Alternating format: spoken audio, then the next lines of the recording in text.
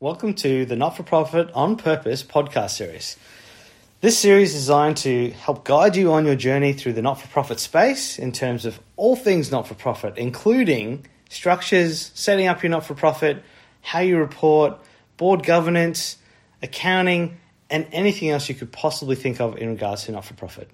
G'day, Justin Holcomb White Sauce here, talking all things governance and culture. Doing a series of catch-ups with you guys in terms of how governance can help a board manage its culture, and culture being one of those elusive things that's always very hard to grab and see. It's always very hard to manage from that point of view. So what we're trying to do is give you some ideas on how you can manage that, and from a governance perspective with the board. So in defining culture, very hard to do. I tend to talk about culture being behavior and beliefs that people hold and how they interact with others through that. So that's really what we're going to look at, is a specific number of topics, looking at how we can use governance and the tools that are there and the awareness of it to actively manage the culture that's happening on your board, and then also therefore affect the culture of your organization. So recent two times we've caught up, we've talked about the legacy of your board, and we've also talked about motivation. Today what I want to go through is talking about goals and expectations, or great expectations of the board, and how that fits into culture. So I think anyone who's worked on a board or worked with an organization, basically, you'd be used to there being a strategy put in place, and generally speaking, there would be some sort of goals that would be put in for the organization. Now, these might be high level, like a vision, but there could be short-term goals, long-term goals. From a governance perspective, and when you're talking about goals, you often hear the term them being SMART, so specific. You do want them to be specific, measurable, that's very important. Attainable, achievable. Sometimes in not-for-profit space, some of the goals are out there, maybe not achievable, but shoot for the stars. Relevant, so obviously they want to be specific, and that becomes more specific where you're looking at specific roles, and time-based. And that's actually a really important one from a not-for-profit perspective, because if you're setting a high-end goal that's really hard to achieve, having a short time frame might not be the best thing to get there. So you want them to there be a bit of alignment. Now, that's all great. I mean, I'm pretty sure that's not news to a lot of people in terms of SMART. And I think also the feedback I get is that, well, okay, we've got goals in place, but how does that help anything? And quite often the goal itself, or having the goals in place, doesn't. The goal setting process is useful, and having a strategy, that's a useful process for a board. It probably informs culture a little bit in terms of where you're going. And it's easier to steer a ship that's moving than standing still. So you do want to be moving towards something. But the goals themselves don't tend to have a big impact on culture. What you use the goals for that does have the impact on culture is setting expectations. So you can have a goal for the organization. In 1 year, you're going to raise so many funds, or you're going to help this many people, or you're going to serve so many meals. That's great.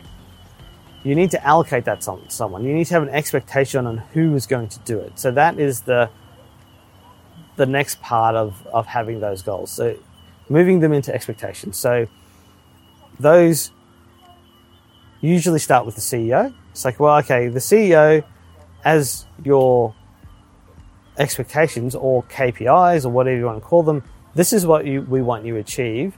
These are the things, and define them in terms of specific, be able to be measured in what time frame. So whether it's over a year or 2 years, this is what we want you to achieve. By setting those expectations, which are in line with the goals, it allows a board to manage the CEO. So I've seen this more often than not, where a board will set goals for the organization, they'll have a CEO, and they'll go, okay, off you go. But they haven't set out any expectations. So when the goals aren't achieved, it's very hard to manage the CEO, and very hard to say, well, why wasn't it achieved? It's very hard for the CEO also to report back on the goals, because some of these might be quite lofty goals, how's their work day to day operationally feeding into those may not be readily apparent. So setting expectations allows a clear ability to report back to the board on how you're going on those expectations. It allows the board to then feed back in terms of managing the performance of people, which then leads to two really important things in an organization. It leads to accountability, because by holding people to account on what you expect them to do creates accountability. The other thing that it helps create and should create is empowerment to an extent, or being able to divulge responsibility to people. Because if you're saying, well, this is what we expect you to do, the responsibility that you're giving them or the authority that you're giving them should be in line with that expectation. So it allows accountability and empowerment to happen at the CEO level. Setting expectations, having accountability, clear authority and responsibility. This is a clear way to drive behavior. And that's what culture is all about. Like you want an alignment of behavior, you want a driving towards achieving the goals, and you want everyone coming together. This is really important part of that culture development piece, is setting the expectations. Now, if you flow that through to not just the CEO, but if you set their expectations, I mean, that then allows the CEO to set expectations of the people working within the organizations that are reporting into the CEO. So it allows the same process to divulge down that way. It also allows the board to set expectations of committees that it set up, or to set up expectations of individual directors within the board.